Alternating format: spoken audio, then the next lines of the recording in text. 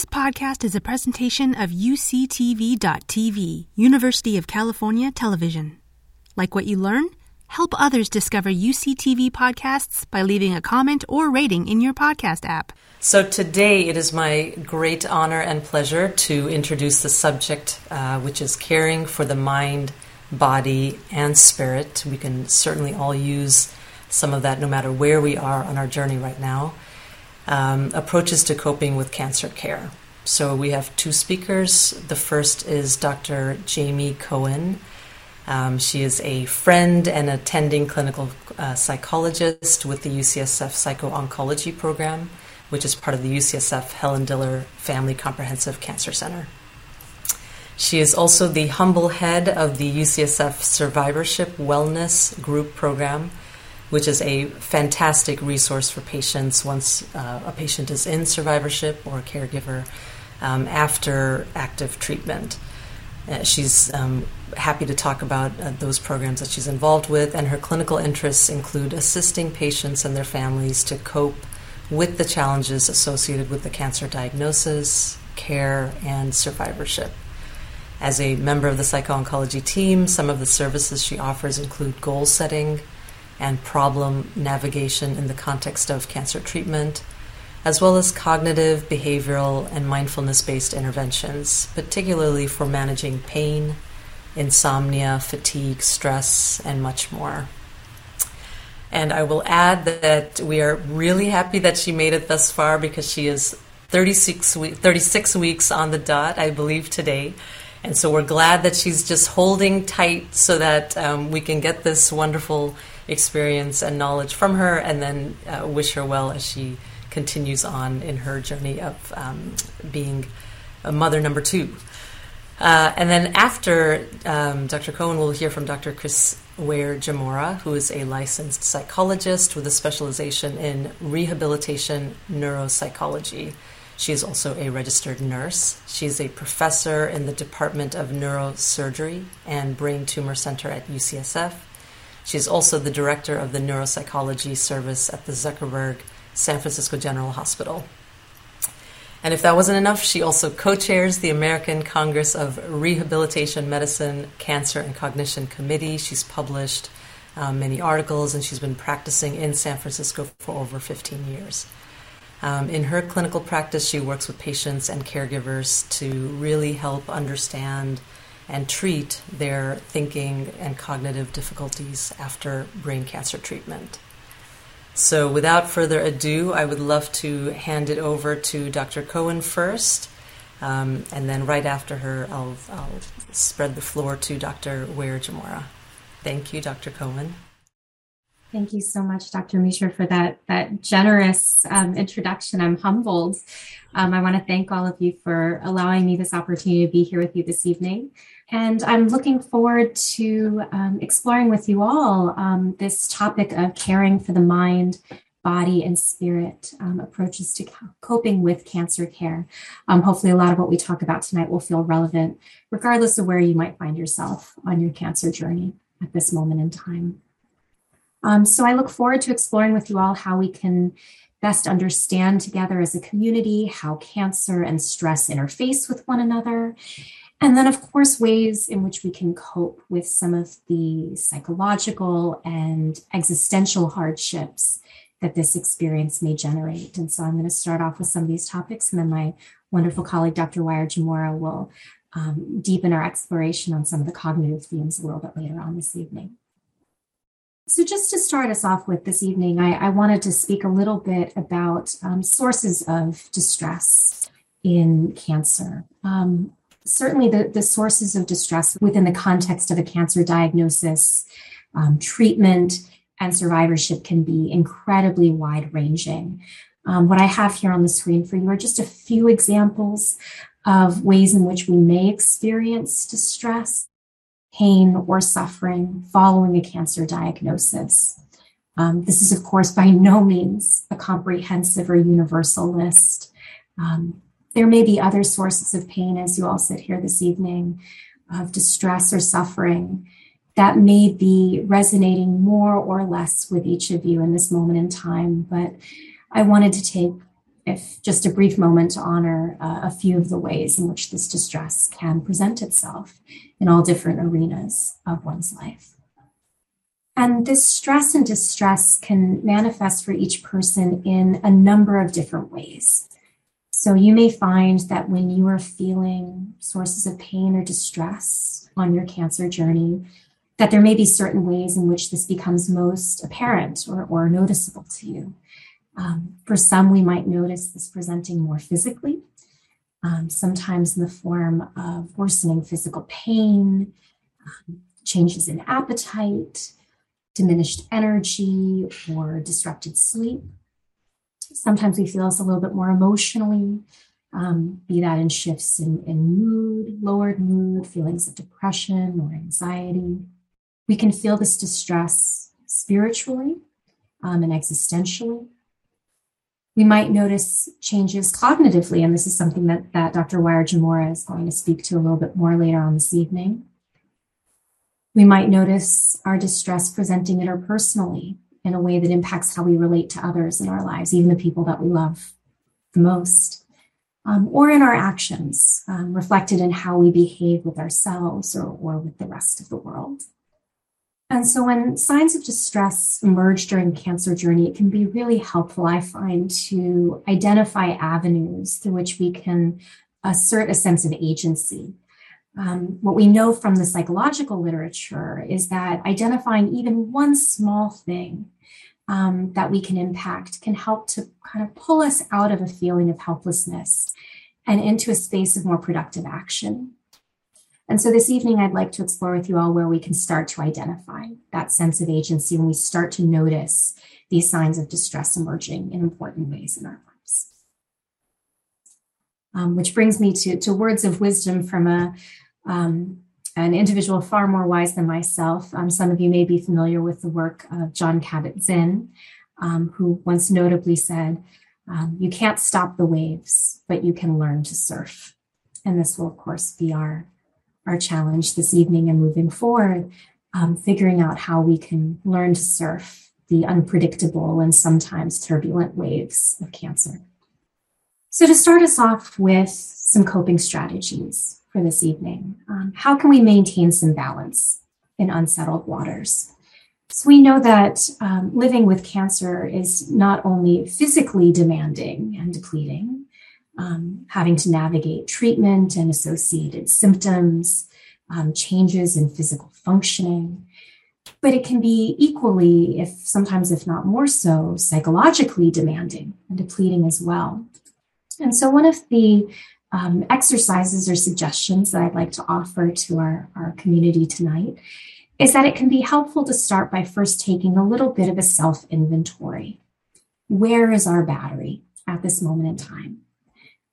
What do you find is depleting you physically and psychologically? So, for example, there could be certain physical symptoms in this moment in time that are feeling especially challenging. Maybe it's feelings of uncertainty or worry or loss or grief that present themselves.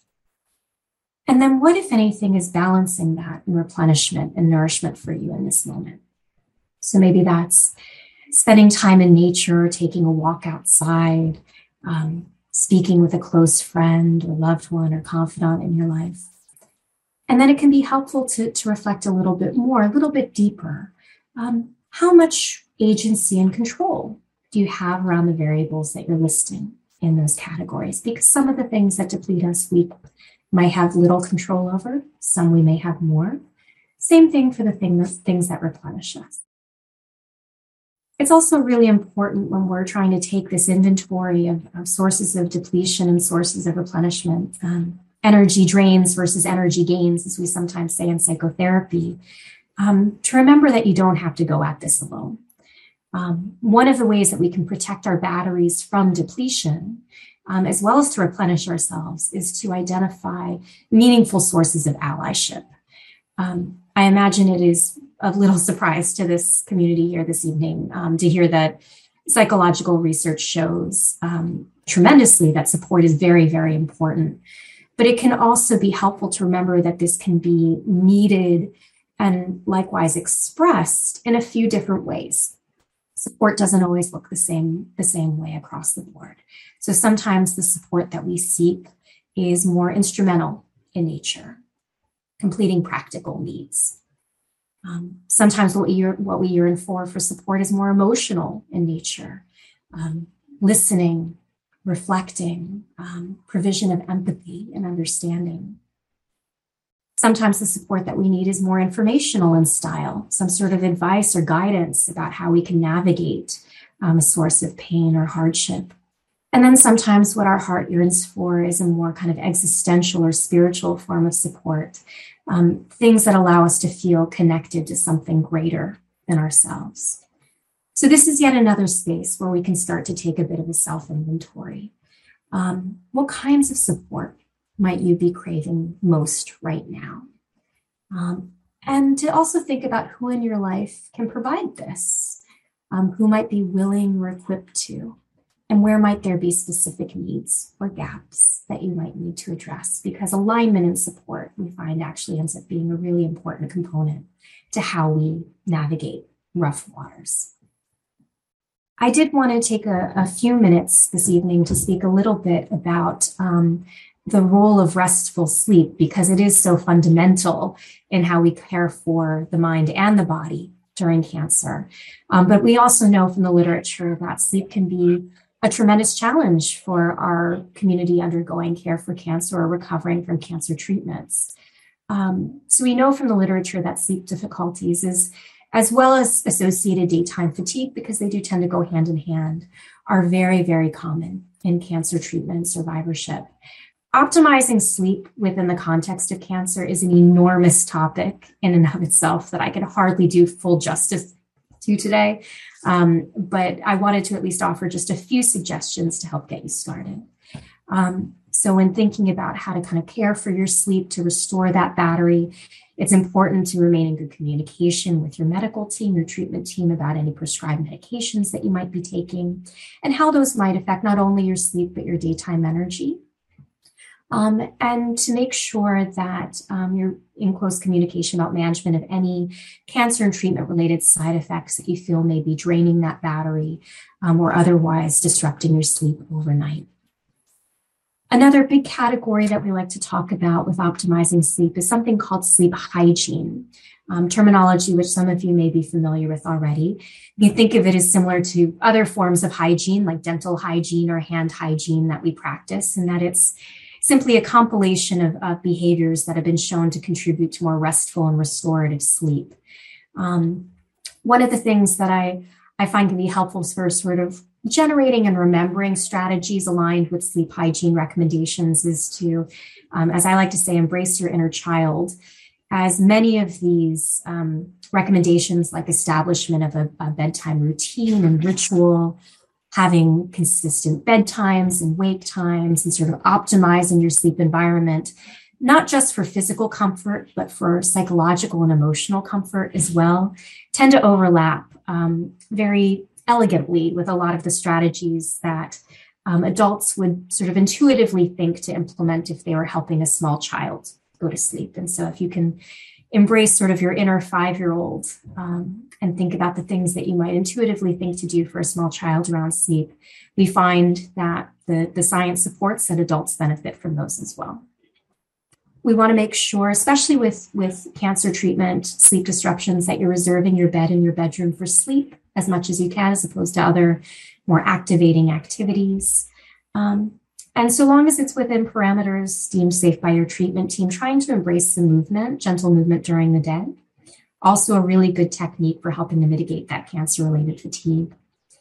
You can also think a little bit about being strategic with your worry time. And what I mean by that would be kind of carving out some time during the day to help kind of process through, digest any big thoughts and feelings that you feel might be interfering with your sleep at night. And this could be a good time to kind of think about that allyship and other forms of support. And that's something we can talk about a little bit more later this evening. And you can also experiment a little bit with different relaxation techniques, anything from deep diaphragmatic breathing to guided visualization, guided imagery, to targeted muscle relaxation, help get the mind and the body in a space that's more accepting of sleep. So I know that's quite a lot in one slide, but wanted to at least offer a few tidbits to help folks get started. But what I'd like to spend the rest of our brief time together speaking about this evening, another way in which we can care for the body, mind, and spirit during cancer is through cultivation of a practice of mindfulness and making intentional choices that are deeply rooted in what we value most in our lives. So I'm going to take a few moments to discuss each of these approaches in turn. For those of you for whom this might be a relatively new concept, mindfulness is essentially the practice of acceptance of a present moment reality.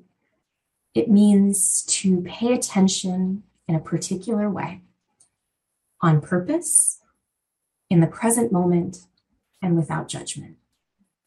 And in the context of cancer care, we find that this can really help with everything from symptom management around things like pain and insomnia to enhancing quality of life by alleviating elements of stress, anxiety, and depression, or shifting the relationship that we might have with those. So for some of you, this may be an already long established practice. For others, entirely novel. But these are some questions that you may want to ask yourself if you were getting started. How often do I find myself mindful, still, and present, as opposed to distracted or automatic in my everyday actions? Mindfulness is very much a muscle that requires continuous exercise, like any other muscle in our body. So without continual practice, we find that it atrophies, and we need to sort of re-energize a practice. What do we think could happen? What would we experience if we were to pause for just a moment? And what would happen if we were to allow ourselves to be the witness to or the observer of our experiences, watching a moment without trying to alter it or change it in any way? So how do we actually practice this? While it intellectually may seem academically to be a simple premise, it's perhaps not surprisingly rather difficult, I think, for many of us to practice in real time. So a few steps to keep in mind if this is something that you're looking to cultivate. We would want to seek to reserve judgment, so observing without evaluation of a moment. And when we find ourselves judging, which I think as human beings all have a rather primal tendency to do our best not to judge our judging, as silly as that may sound. We can practice acceptance of each moment. A beautiful quote that I think captures this sentiment. A blanket spread out on the lawn accepts both the rain and the sun, each leaf that falls upon it. And to do one thing at a time with all of our attention. And we'll talk about a few different ways that we can implement this in sort of a daily practice. So let's talk for a few minutes about a few practical ways that we can have a workable practice of mindfulness that you could start at any time if you haven't already experimented with this. So there are a few different ways that we can integrate mindfulness into our daily lives during or after a cancer diagnosis. One method is through practicing mindfulness of what we do. So for example, we could practice something called mindful breathing. What that would entail would be to notice what it feels like to breathe. Each inhale, each exhale. It's something that we do countless times each day, but more often than not without noticing it. So we can notice where we feel our breath in our body. You could also try a mindful activity like a mindful walk. So this could be choosing to focus our attention, let's say, on the bottoms of our feet as we take each step while we walk. Maybe walking slower than you typically do, focusing your attention on that feeling as your feet make contact with the ground. Noticing what you see and hear and smell, just breathing in the sensory experience of that walk. What muscles you might notice, and if they're trying to tell you anything. So you could do this with a walk or any other form of physical activity if you wanted to experiment with it. One of my favorites, having a mindful bite or a mindful meal. So focusing our attention on what it's like to be tasting something by either observing or describing your experience in that moment, describing its shape, its texture, its flavor, and your own responses, what sorts of feelings and thoughts that experience generates. You could also try mindful body scans. This would be sort of noticing different parts of your body from head to toe, what you feel and where you feel it. Trying again not to judge, but simply to notice and observe. Or to have a little bit of fun with this, maybe trying a daily chore or task that you would be doing anyway, but doing it in a mindful style. So thinking of something that you might do mindlessly each day. For example, washing dishes or brushing your teeth. So to take an opportunity the next time you find yourself in this activity, thinking about what it feels like to have your hands move in and out of the water. What temperatures or textures or sensations that brings up. So they're all just small ways of inserting a little bit of mindfulness in our day-to-day. We can also be mindful observers of our thoughts, and certainly going through cancer and cancer treatment, we may have some very big thoughts that emerge. One way that we can do this is to imagine our thoughts floating by, almost as if they were clouds on a breeze, cars on a road, or leaves floating down a stream. And what we would seek to do in this kind of exercise is to reserve judgment of those thoughts and simply be the witness to them. And it's always difficult to be mindful, I think, of the temptation to interfere with, change, or even rid yourself of certain thoughts. But the intention behind this exercise would be to simply let the thoughts flow and to let them do what they do. And with those thoughts, we may find emotions coming up. So we can also practice mindfulness of emotions. The first step would be to notice the feeling. And then we can take it one step further with our mindfulness and see if we can name or describe the emotion. So what word, or maybe it's not a word, maybe it's a color or a shape or a texture, best describes what you're feeling. Maybe it's angry, maybe it's restless, scared, anxious, and to ask ourselves how we know we're feeling that way. Where can we feel it in our body? The next and perhaps most difficult step is to intentionally accept the emotion, whatever it may be, as a normal human experience. It can be helpful to embrace a sense of curiosity about how it came about, what it was, the set of circumstances that may have contributed to you feeling that way. But we want to be sure not to condone or judge the emotion. We simply want to let it move through us without resistance, without struggling against it or encouraging it. Again, the common theme here with mindfulness is being the observer or the watcher. I turned to some wise words from Jon Kabat-Zinn earlier. I will turn to some more wise words from Cookie Monster now. Simply to reflect the idea that it's tempting to think first in mindfulness, I think, of pleasant experiences, joy, satisfaction, vitality, exuberance.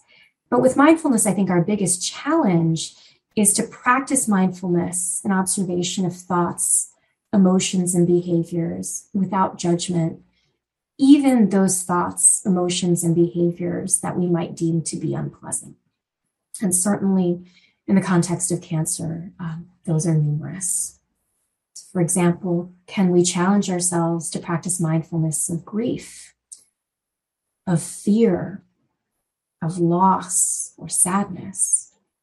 What about mindfulness of physical pain or discomfort? And so that brings me to another space that I wanted to explore, which is seeking balance of mindfulness of two big arenas that can sometimes coexist in cancer and cancer survivorship, which is gratitude and grief and their respective roles in the cancer journey. What we know from the scientific literature is that mindfulness of those things for which we can feel authentically thankful, gratitude, can be truly healing medicine. While it can be incredibly challenging to feel grateful during and after cancer treatment, gratitude does afford us, I think, some opportunity to honor potential benefits or areas of personal growth. For example, feeling a renewed sense of closeness with loved ones, or perhaps a clarity about what might be most important to us. But if this doesn't feel honest or authentic in every single moment, as it rarely does, then gratitude sort of ceases to be healing, and it can start to become a bit of an oppressive expectation, especially for our cancer community. In truth, there are many, many emotions that accompany this experience.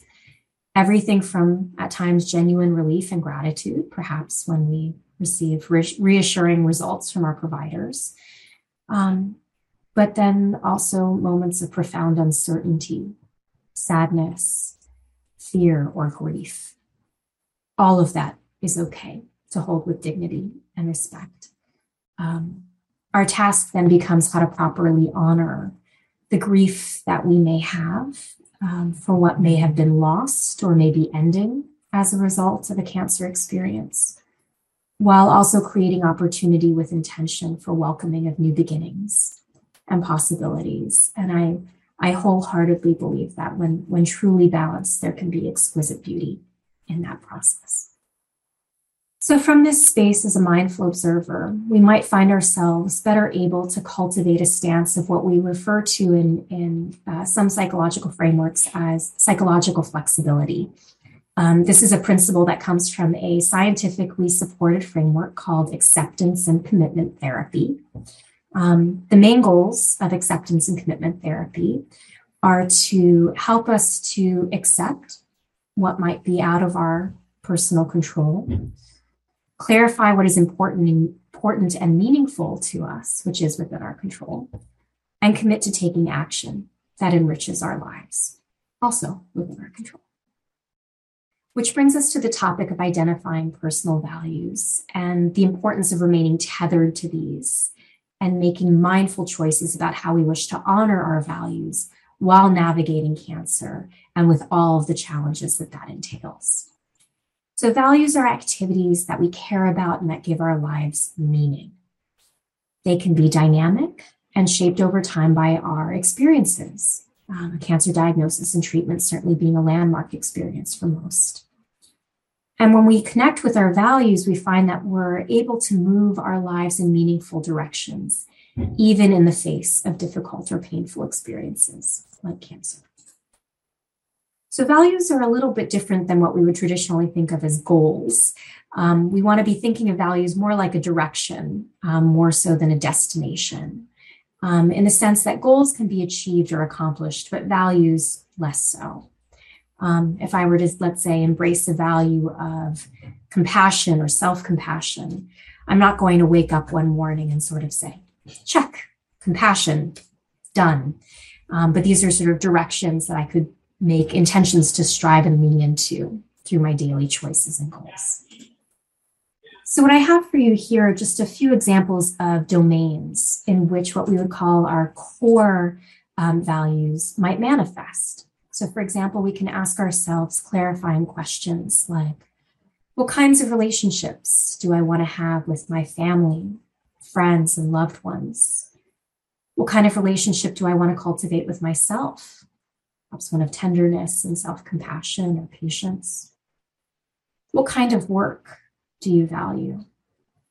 How would you like to learn and grow as a person? What would you like to know more about? Or how would you like to tend to your body? And so in our final moments before I turn the virtual floor over to my colleague, Dr. Wire-Jamora, I wanted to offer us just a small moment of silent reflection to invite you to consider the following as you think about where you may be now in your cancer journey and how you might want to manifest the values that you find most important in your day-to-day life. And if there's anything that you feel might get in your way, what are the barriers?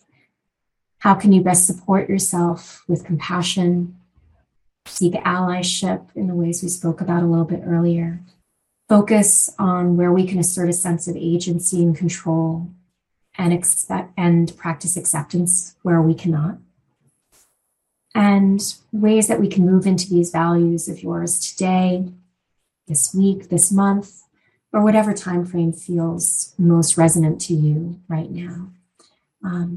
But that you feel would reflect your values in a meaningful and enriching way in your life. There are a few additional resources for support offered through my department at UCSF, psycho-oncology. I put a few of those resources up here, happy to speak to them a little bit more at the end of the evening, but wanted to thank you for just that brief amount of time that I was able to spend with you before turning the virtual floor back over to Dr. Mishra to introduce Dr. Wire-Jamora. Dr. Cohen, thank you so much. There is such a wealth of information in what you just presented. What's coming up for me is I am literally coming off of, as I was telling you earlier, a 5-day retreat all about mindfulness. And so you have beautifully distilled years and years of what all of us will be in some form of that journey into a sort of bite-sized amount for us to take in today, which we really appreciate.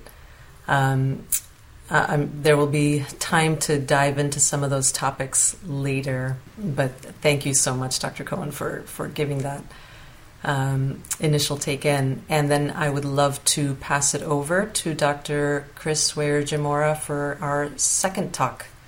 Thank you so much. And thank you, Jamie. It was really, I just love every time. I love hearing you talk, and I feel like I pick something new from your wise words. So thank you for, she's a hard act to follow. So as Dr. Mishra had mentioned, my name is Chris Wire-Jamora. I'm a rehabilitation neuropsychologist. I work in the Brain Tumor Center at UCSF and a couple of other places. And I'm really excited to talk about the thinking changes and, more importantly, what to do about what are some ideas to do about some of those thinking changes. They're common in the cancer journey. So we'll talk a little bit, I planned to talk a little bit about just some of the commonality and also some of the type of thinking changes that come up in the context of cancer and cancer treatments, ways to reduce, even if you don't have cancer, ways to reduce risk to thinking changes. But of course, cancer care can compound those changes. So we want to talk a little bit about that. Also some strategies, some strategies that you can do to begin thinking about just ways to live well despite some of these changes. And then also sometimes people ask me about technology and apps. And so the folks that I work with, the patients that I work with, have just been so generous to share those with me in the time that I work with them. So they always encourage me to share the ones they find to be really successful. I don't have any financial relationships with any of these, but I thought I would share those as kind of wisdom that I've gained from the folks that I've worked with, and hope that you find them useful too. All of us from time to time have the experience of forgetting a word we're trying to say, going into the other room and not remembering why we went in there. And even sometimes, one of my patients said, before I had cancer, I couldn't remember where I parked my car, but really now this is really tough.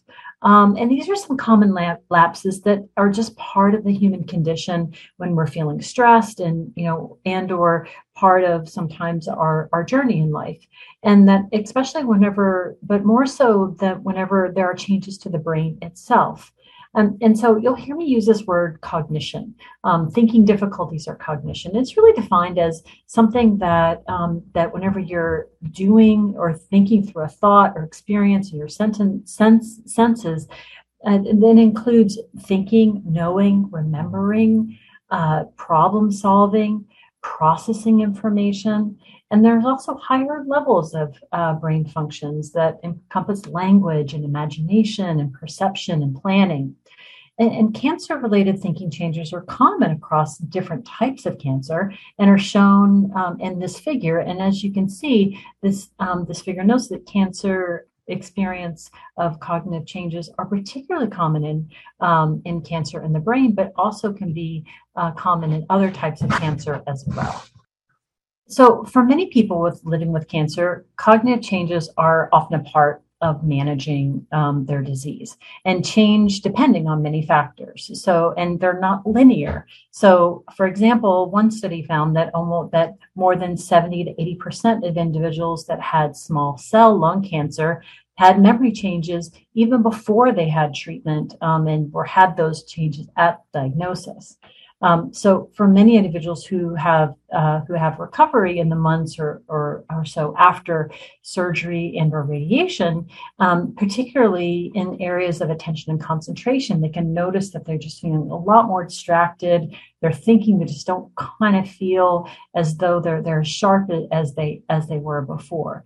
And while others may not have a similar recovery, other factors can also contribute. So some of the folks that I work with, what they talk about is whenever they're in conversation, they have a hard time with tracking all of the multiple conversations that are happening at one time. They might have a hard time with remembering things unless they write them down. Or if they have to do more than one thing at a time, then they notice that they really it can be really frustrating or irritating or difficult to do that as before. And that day-to-day activities that were once kind of automatic that they could do, and they could do, pretty much without thinking, not take much more time and much more effort to do. And these changes may not be readily apparent to other people. So sometimes some of the folks that I work with will say, my wife said that I seem like I'm fine, but I don't feel like I'm fine. I'm different. And I feel like that they don't get it, this invisibility, so to speak, where there can be a difference between sometimes how other people perceive you and you yourself. You could be struggling to find words or maybe ask a lot of clarifying questions because you're just not quite understanding what the other person is saying or remembering real time. And so while all these changes may be invisible to others, they can still be a very real problem. So does cancer and cancer treatments cause thinking problems? Well, I think the answer from my understanding of the literature is yes. So depending on the treatment, so more than 35% of people can have persistent issues post-treatment, even if you don't have cancer in the brain. My work primarily works with people with cancer in the brain, where throughout their course, people can have 70 to 80% of people can have changes, cognitive changes in the context of their illness. So there's also individuals that experience something called chemobrain, where they just feel foggy and off and feel distracted and forgetful. And typically what at least the literature says is that for many people that does improve after the completion of chemotherapy, but for some people it doesn't, and that it can be a long-term challenge that they end up having to manage. And we also know other therapies, such as radiotherapy or radiation, especially whole brain radiation, has been definitely negatively has been associated with cognitive changes, especially things like being more easily distracted, slow thinking speed, having trouble kind of remembering things, above and beyond just the location of where that radiotherapy was. And then there's other things as well. So steroids. Sometimes people can have changes to their cognition as it relates to steroids, as well as some anti-seizure medications that can also have impact. Some medications have more of a cognitive burden than others. And so there's can be lots of reasons why you can have changes to your thinking. And these treatments are important. They can be life-saving. And also it can mean that having symptoms then is important to have some management of those symptoms, because the thinking changes can get in the way of your day-to-day. It's important to remember that not everyone with cancer will have cognitive thinking changes, but the areas that are most commonly affected by cancer and cancer treatments include being attention and concentration, memory, executive functions, and processing speed. So what does that mean? So, for example, you can think of the executive system as the conductor of the brain. So it makes sure that we're trying to make sure we have certain functions that work in concert with one another. It helps with planning, organizing, problem solving, motivation, being able to pay attention for long periods of time. And so, so making sure that we're doing all that we can to both understand the nature of the challenges that we're experiencing, and that sometimes with some types of cancer, the brain can reorganize itself. So the brain, as we know, is plastic. It's not a static organ. So we can those cognitive processes can be redistributed to other areas. And so we can have change effects within the brain, both as it relates to treatment, but also as it relates to health. So we can get better and better at certain aspects of cognition. And there are some aspects of thinking that are a little bit more responsive to treatment. And we'll talk a little bit more about that. But so I encourage people to not think of the brain as fixed, but also just a very dynamic organ that can change over time, both for the better as well as for the worse. And that the areas sometimes tell the story, but also the interaction of the different areas, such as the frontal lobes or the temporal lobes, the parietal lobes, also can be important as well. So what are some things that you can do to help reduce cognitive risks and thrive with or without having cognitive changes? So some of the things that we think about are avoiding toxins. So for example, air pollution has been really has really been associated with changes in cognition. So we would want to, and then also inhalation of toxins. So that would be something that, of course, we would want to, avoid. But then you also think about things like healthy coping, so depression and anxiety. So taking care of yourself and finding ways to cope with challenges and stresses and coping is really important, as Jamie had said. And it's not just good for your emotional health, it's also good for your brain. Limiting alcohol. So alcohol has been associated with negative impacts in cognition. And so wanting to make sure that you're within healthy, safe drinking limits when you're thinking about alcohol. And if you're having a hard time with managing your relationship with alcohol, then that's something important to talk with your doctor about in terms of some ways to reduce that risk to your brain.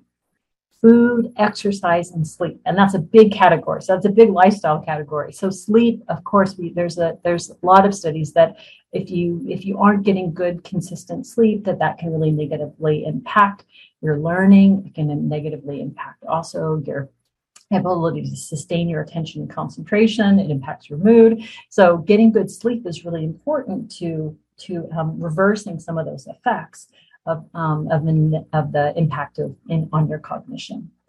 Also, exercise. If there's been so many studies about the benefit of exercise for cognition, because every time you move in your body, you're moving your brain, and so it's really important to integrate good exercise into your day-to-day routine, as that does improve. It does improve your cognition. Also making sure they're antioxidants and other types of foods. Not one of these things is, not one type of food.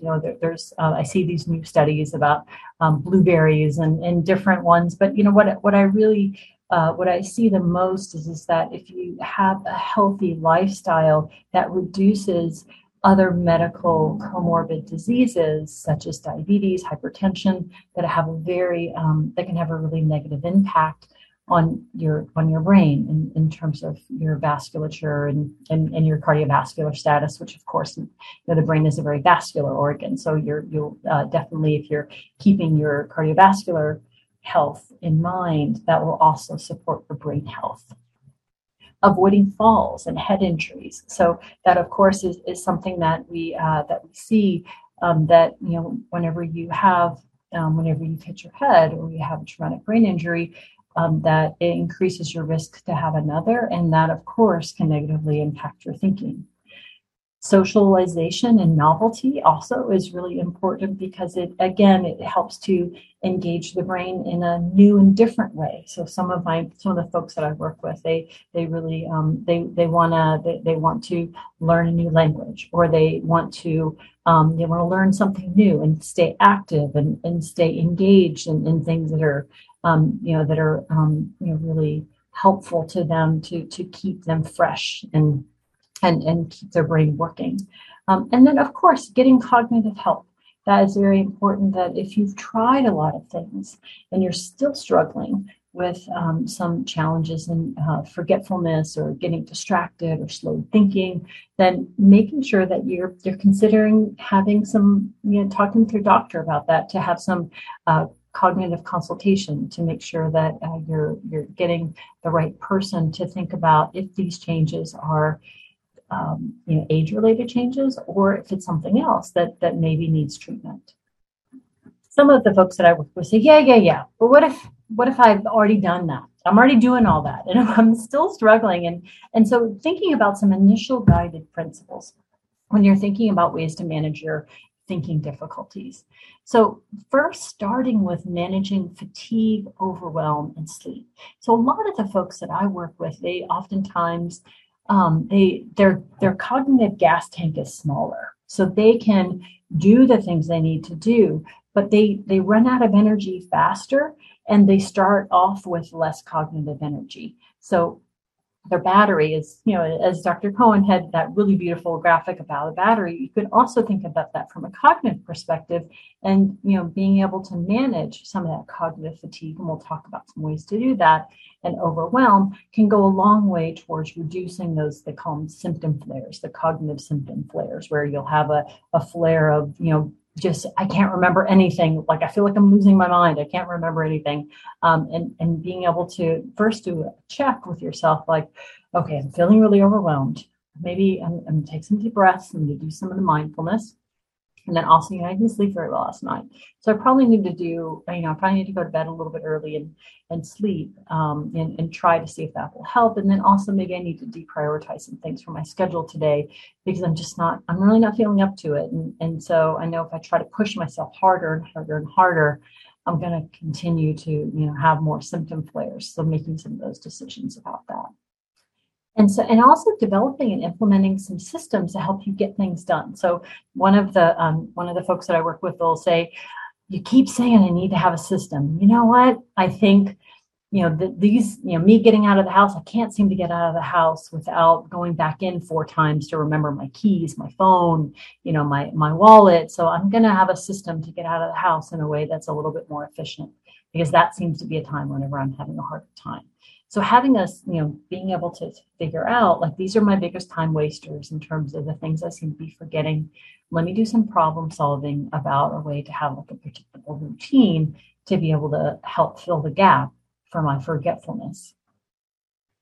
Being the mindfulness that, or having a mindful approach, that's also really supported in the rehabilitation literature, because the more present you are in tasks, the more you're trying to control your attention and concentration onto what you're doing, and you're trying to ignore other things, the more successful you're likely to be to finish that thing.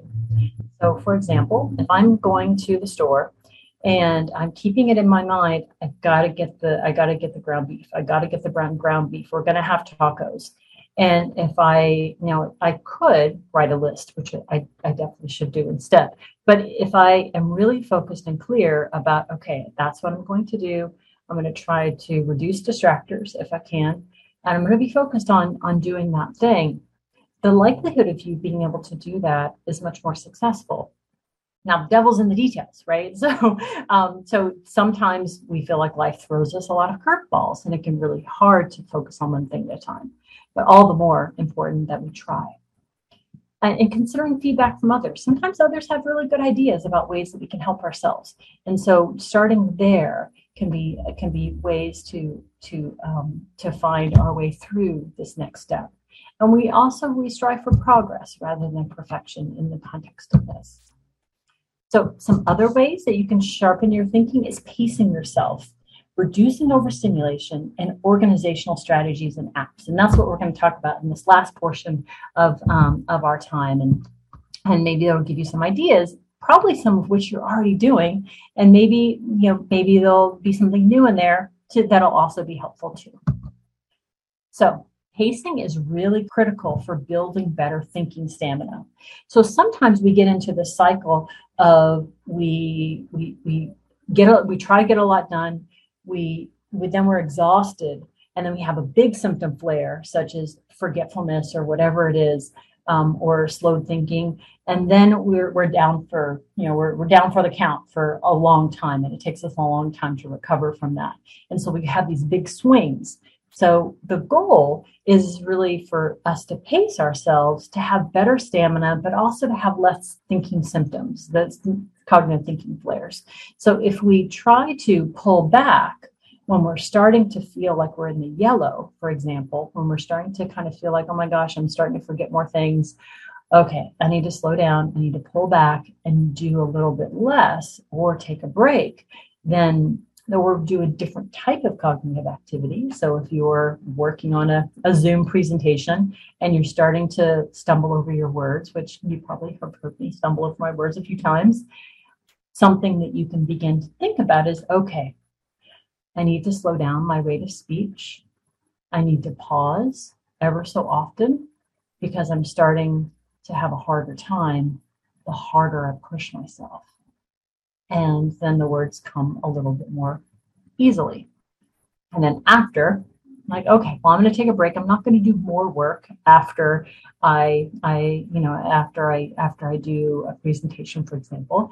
I'll go ahead and take a break for a little while, maybe not talk, because those word finding problems will crop up again if I try to do more whenever I haven't quite fully recovered.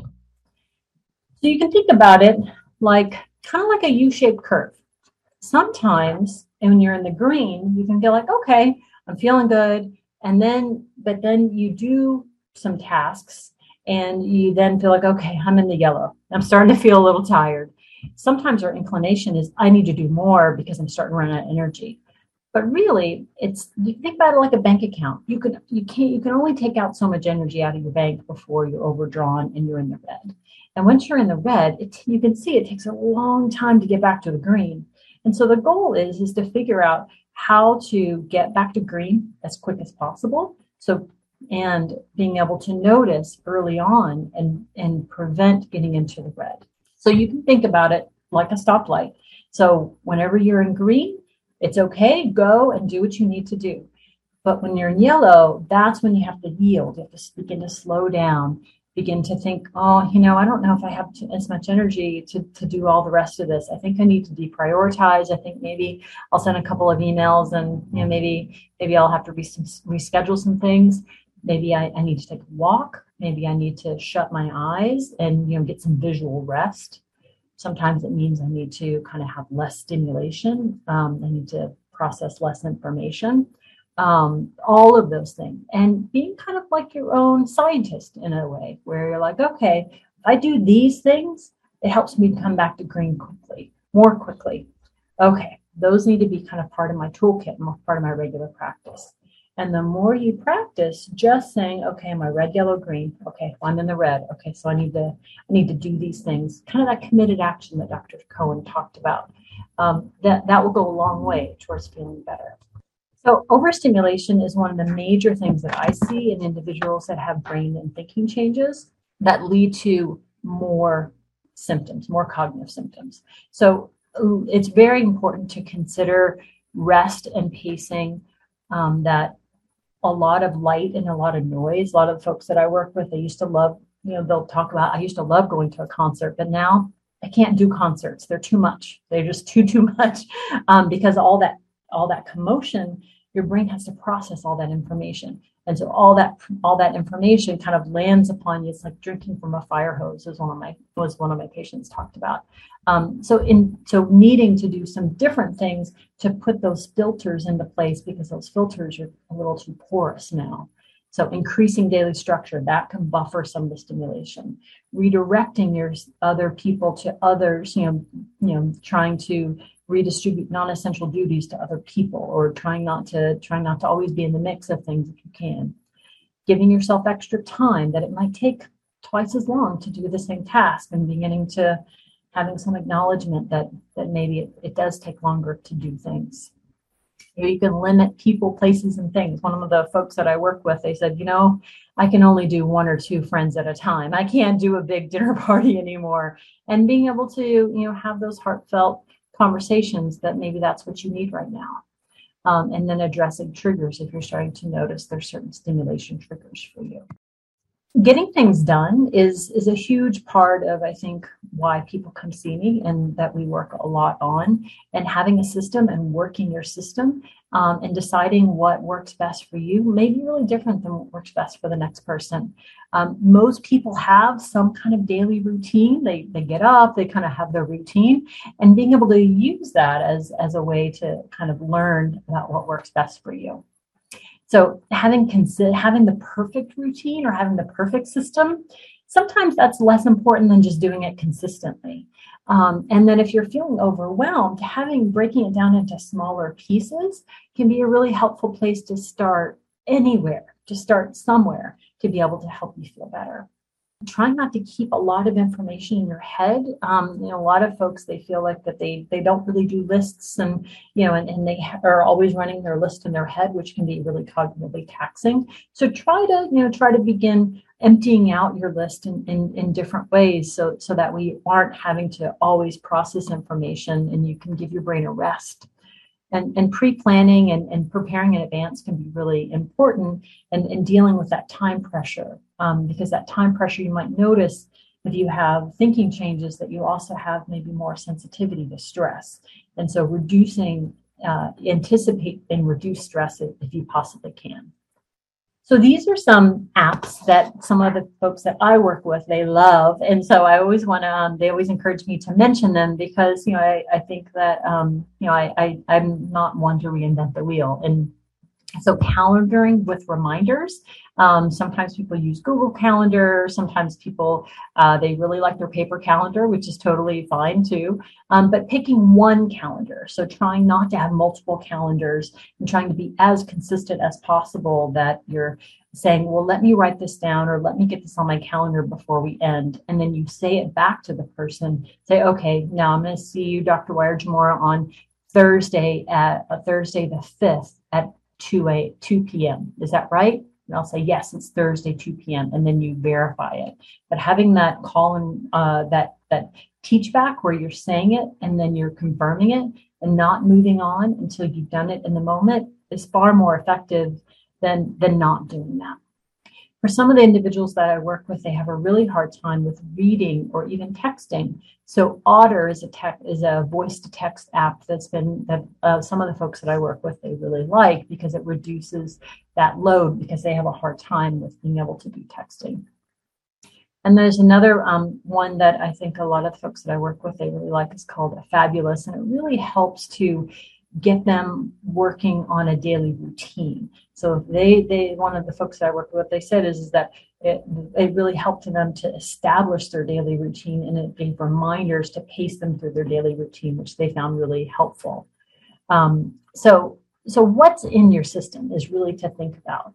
Set a time, having consistency and doing things on particular days, for example. So for me, laundry is always on Saturday. And if I don't get a chance to and if I didn't finish the laundry by Saturday, it's probably not going to get done again until the next Saturday. So I have to plan accordingly for that. The same thing with, for example, meal planning. Sometimes people really find that that's helpful for them because making those decisions real time is hard, that they have a hard time with. In terms of getting home, feeling exhausted, and then figuring out what they have to eat. So trying to kind of pre-look at some of those challenges and build systems to be able to reduce that in your daily life. So these are some other things that some of the folks that I work with they use is they'll use Trello for project planning, for example. So if you have a big project and you're having a hard time with being able to track all the pieces, Trello is something that sometimes people use to be able to track through times what has been done, what needs to be done, and at what date. And then additionally, there's some literature about to-do lists where if you sort your to-do list by urgency of needing it to be done, you're much more likely to be you're much more likely, and breaking it down into kind of increments of, these are the things I need to get done in the next few days. These are the things I need to get done in the next week. And these are the things that would be nice to get done, but, they're not really on my top of mind. They notice that if people will work on their list in that way, a little bit every day, they get much more done at the end, rather than trying to have these big, long lists that can feel overwhelming to look at, versus chunking it out. And one of my folks that I work with, they took that one step further, and they used Google Keep to be able to do that, where he had different squares, and then he would just check those things off, and that was really helpful for him, because he wasn't a paper to-do list sort of person. So what are some else things in the last few minutes that we have? What else can I do to get more things done? So this is a busy slide, but really there's two things. So one is something called FocusMate or Focus Buddy. So one of the folks that I work with, they really needed someone else to help them stay accountable. And so what they would do is they signed up for this app called FocusMate. And really what it is, it's someone else that is kind of like an office mate with you, and you're agreeing, like, I'm going to do this thing, this time, you're committing to it, and then you complete that thing. And so what this individual found is that was really helpful, that he kind of committed to getting this thing done, and that there was somebody else that he could that could help hold him accountable for that.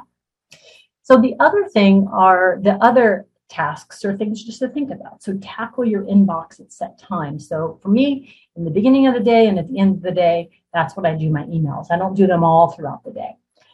Get physically active before tackling a boring task. Sometimes, for example, we dread these boring, grinding tasks. So we need to maybe do some physical activity before we do that. So that way we feel ready to kind of do that boring task. Also setting a timer, so using something called Pomodoro, which we'll talk a little bit about, and logging deadlines into your Google Calendar, for example. So if you have something that needs to be done, having a deadline associated with it, and having enough a reminder lead time to be able to get that finished. And trying to limit your availability also. So really, if you need blocks of time to do things, putting those on your calendar versus trying to shoehorn them in different times. So that way you're also holding enough space for yourself for things that you need to do. So one of the things that I find really helpful is Pomodoro, where you're doing things in chunks, for example. So you'll do something you'll pre-plan. I'm going to do this presentation. I'm going to spend 25 minutes doing it, and then I'm going to take a cognitive break. And that you kind of begin to kind of do things in chunks, and you're pacing yourself with how much you do, and then you break. And no sneaky working when you're breaking. And that's when you kind of do the red, yellow, green, where you're saying, okay, I'm feeling wiped out. I can't do anymore. So I'm already at red. So I need to take a longer break and get back to green. And those are some ways that you can begin to reduce the propensity to have more cognitive thinking flares, because you're kind of doing things in smaller chunks versus kind of just continuously doing something for hours and hours and hours. And then there's also apps, of course, that can help with the Pomodoro and the Focus Keeper to be able to kind of keep you on track in terms of doing things in chunks rather than doing them in long phases, because sometimes that sustained attention really needs a reboot, as you're doing things. So other apps, NBAC is one that is good for if you're noticing that you're really having a hard time kind of remembering things short term. That's one that we see over and over again that does help. You have to do a lot of it. So you have to do like 30 minutes a day for 2 weeks, and then you can see a little bit more crispness in your attention and concentration. Using apps called Calm and Headspace can be helpful to reduce just that feeling of anxiety, and also trying to improve your attentional control through meditation. And then also Dragon Speaking can be helpful if you notice that it's much more challenging for you to write, that speaking is easier. Sometimes that can be confusing. So if you've done everything and you can't you think of everything. One of the things that you might consider talking with your provider about is seeing a neuropsychologist who may be able to help with understanding with you about what's going on in terms of your thinking and mood changes, track those changes with you. Sometimes people do need also some help if they're noticing thinking changes for disability, and that can be helpful in terms of documentation for that, or returning to work or to school. And also understanding different types of help needed at home. Sometimes those thinking changes prevent us from being able to do cooking, laundry, food shopping, and sometimes it can be helpful to have another set of eyes and ears to help say, yes, that is something that's challenging. Let me help with. Let me help your caregiver give you some ideas about how to manage that. So you can get a better idea of your brain's strengths and challenges. You can get information from your doctor and your care team that can guide your treatment plan, and also can give you some recommendations from day-to-day life that can help you and your family members and also succeed in school or in work or live independently, which is, I think can be a really important thing, especially if you're having difficulties with being able to do that. Again, cognitive thinking changes are really common, and they're multi-determined in cancer care. Starting with managing fatigue and exercise, healthy diet, and having emotional support is important. And track really what works for you. And cognitive rehabilitation and or seeing a neuropsychologist, if you've tried everything else, may be helpful, but it also might not be a fit for everybody, and that's okay. And talking with your doctor and your care team about possible resources and cognitive care providers, if you have tried everything and you'd like to learn more, can be an option. Thank you so much. I'm excited to hear more about any questions you have and be helpful in whatever way I can. Thank you, Dr. Uwejimora. So practical and just full of really useful resources, apps, things to think about. Really great. Thank you so much. So thank you, Dr. Cohen, for joining back as well. And the floor is open, so as the questions come in, I will make sure to take note. I'm sure everyone is just grasping all the information that has been delivered to them. So I thank you for both for that. I'm going to start with a question on sleep, but before I get to the specific question, because this is such a critical part, especially not only cancer but COVID and everything happening in the world. Sleep is a difficult thing for people to get a hold of, maintain it, sustain it. It seems to be very elusive. And so my question before the specific question that came in is, I would love to dive in a little bit deeper on sleep with both of you, and particularly on practical. One thing that I really love about this course is kind of folks leaving here with some practical tips. And I know it's not easy without knowing everyone's specific situation, but what are some common things that when patients come to you or when you are talking to people, what are some common things, either things for people to think about in terms of number of hours to sleep, timing of when they sleep, eating, gentle movement before sleep, doom scrolling, all of us are on social media, some of those common things that everyone's struggling with. Any words of wisdom that both of you could share on sleep? And then I'll refer to the specific question, but that's the first part of her question on sleep. As you said, Dr. Mishra, it's an enormous topic and for very good reason. I mean, this is clearly something that so many members of our cancer community struggle with for very understandable reasons. And a lot of the pressure to sort of implement some of these behavioral changes to improve sleep can cause a lot of stress. And that in turn can make sleep worse. I think that was one of the comments in the Q&A is, gosh, it can feel like such a vicious cycle. I know I need to get more sleep to optimize my health, but the more that I stress and worry about not getting enough sleep, the less I sleep. So one of the more evidence-based frameworks for supporting good sleep habits is actually something called cognitive behavioral therapy for insomnia, or CBTI. It's considered to be really the gold standard out there for treatment of insomnia, and it can be adapted in specific ways to accommodate some of the challenges of cancer treatments.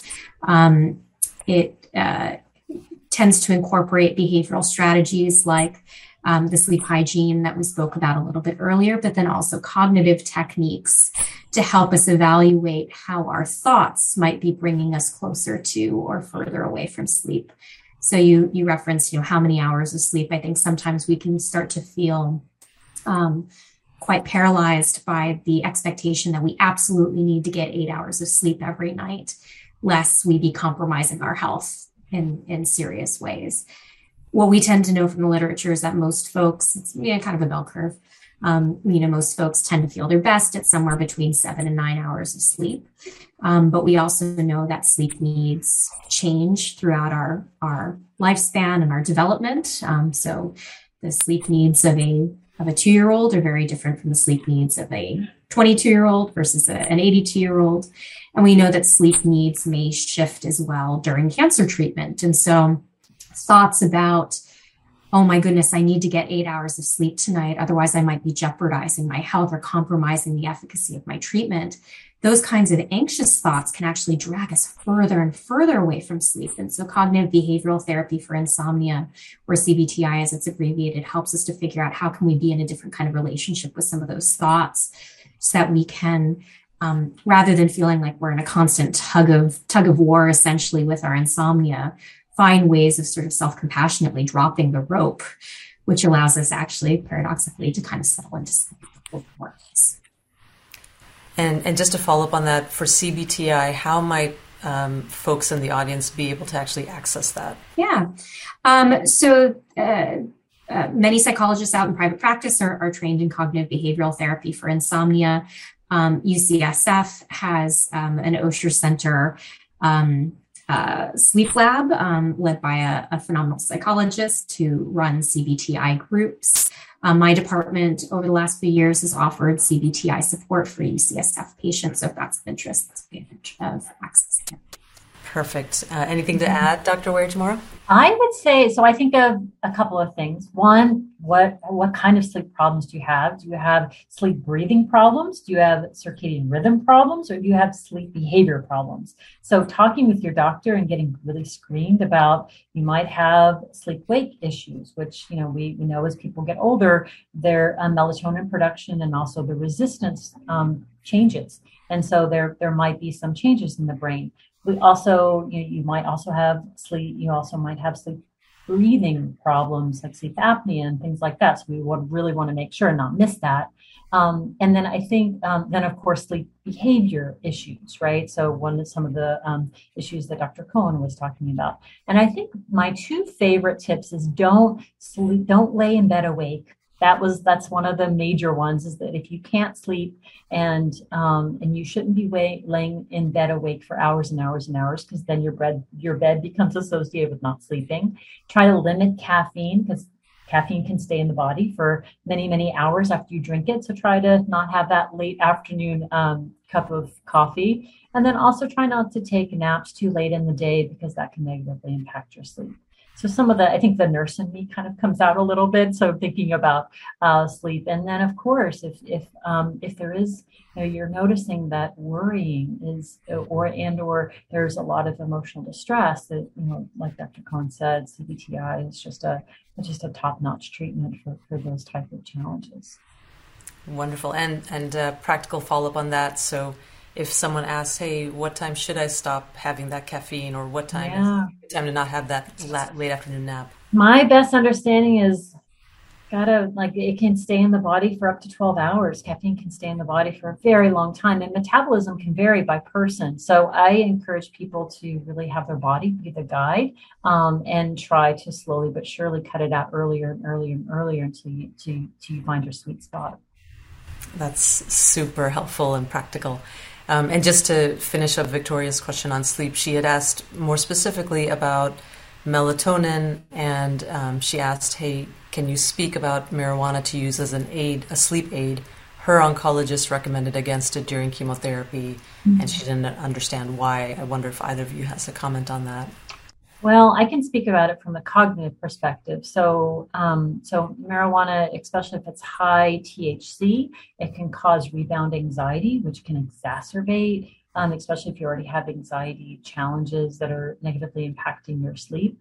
And there's a real reason why you're having trouble sleeping. Those things can sometimes not fully you can symptomatically treat it, but not actually treat the cause. And so it's very important to understand the actual cause of the difficulties related to sleep rather than kind of going to medication before you fully really understood the cause of it.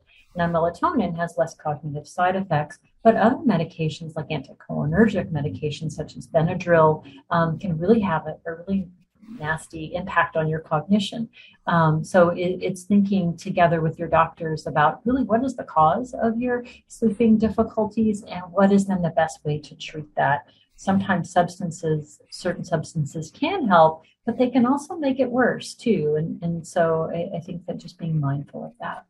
That's really helpful. And I think specifically for Victoria, sounds like there may be an order of operations to really figure out what's the cause. And then once you have that discussion with your oncologist, figuring out what might be options. Mm-hmm. Thank you for that. A question for Dr. Weyer-Jamora. Do cognitive changes due to surgery happen from anesthesia or from other causes?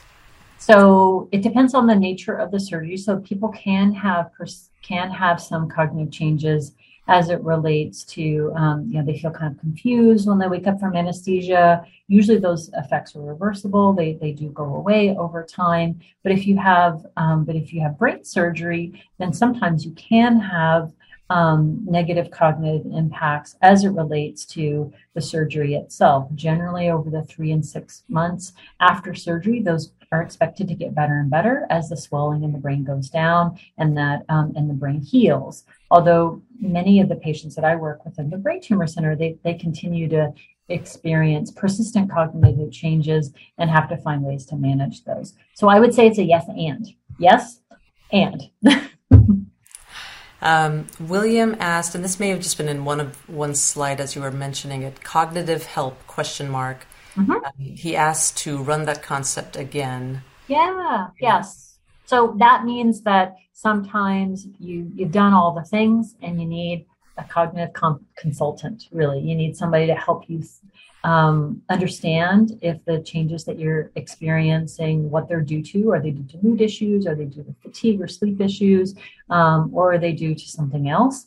And then what to do about them. So get cognitive help really is talking with your doctor about why you may be experiencing those changes. Is there any medical workup or medications that may be contributing to that? And then if they're still stumped, then sometimes they send you to a cognitive specialist like a neuropsychologist to better understand what's going on. And then this is a comment that Dr. Cohen was mentioning. While sleep is absolutely important, insomnia is difficult to control for insomniacs. All of this emphasis on sleep only puts extra stress on them. And Dr. Cohen, you spoke really beautifully about kind of how to acknowledge that and potentially try to work from there in ways to help. I'm going to try to get to as many questions because I know that we're short on time from different folks. And so Arjita asks, you mentioned physical movement as being a way to counter fatigue, but it's often hard to get moving when you're already feeling tired. Any tips on how to break that vicious cycle? To either of you who wants to comment?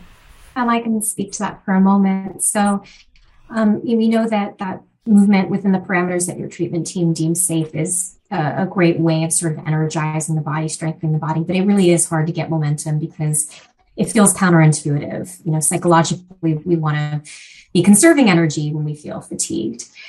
So one of the things that we can do is employ a bit of a cognitive technique, which is sort of challenging this assumption of, well, I'll move when I feel a little bit better, because actually it's moving that is likely to help you feel a little bit better. So just kind of gently challenging that thought of, I'll wait to do it until I feel better. Mm-hmm. And then in terms of execution, really important. So not setting too lofty of a goal. It doesn't mean that you have to go out when you're feeling at your lowest for a 30-minute walk. It may just mean trying to put on your tennis shoes and walking to the end of the driveway and just sort of seeing how you feel. Sometimes all we can do is put on the tennis shoes and walk out the door, and we may hit the doormat and say, that's what I've got in me right now. And we can give ourselves a pat on the back for that with some tenderness and compassion, head back in and try a little bit later. So I like to call it the tennis shoe challenge. Sometimes you don't think you have a full amount of movement in you. See if you can just get your shoes on and out the front door. And if you accomplish that, give yourself a pat on the back and reevaluate in that moment. Can you go a little bit further?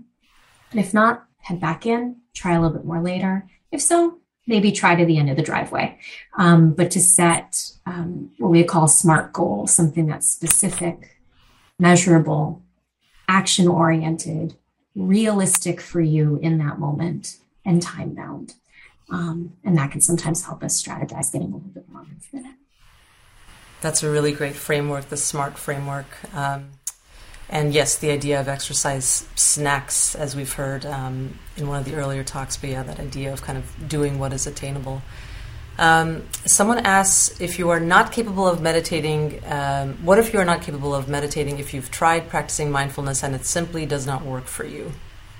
What next? So it is very much this muscle that requires constant conditioning. It is hard for such a, perhaps simple premise. It's really difficult in execution.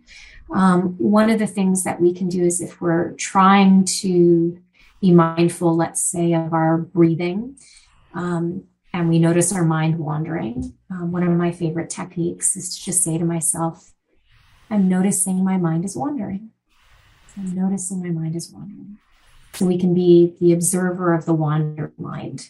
And you can start in the same way that you would maybe a curious child who's sort of seeing something in their environment that feels new and distracting. They want to wander off and explore that, and how you would sort of gently take it by the hand and say, oh, that is interesting, isn't it? But come on back this way for a moment. So we can do mind too. If you're trying to focus on a meditation script or breathing or your thoughts, and they kind of go off onto your shopping list and your to-do list, or memories, things that happened in the past, approach your mind like that. Or, isn't that curious? You've wandered off to see this interesting thing. I see that you're wandering off. Come on back to me now.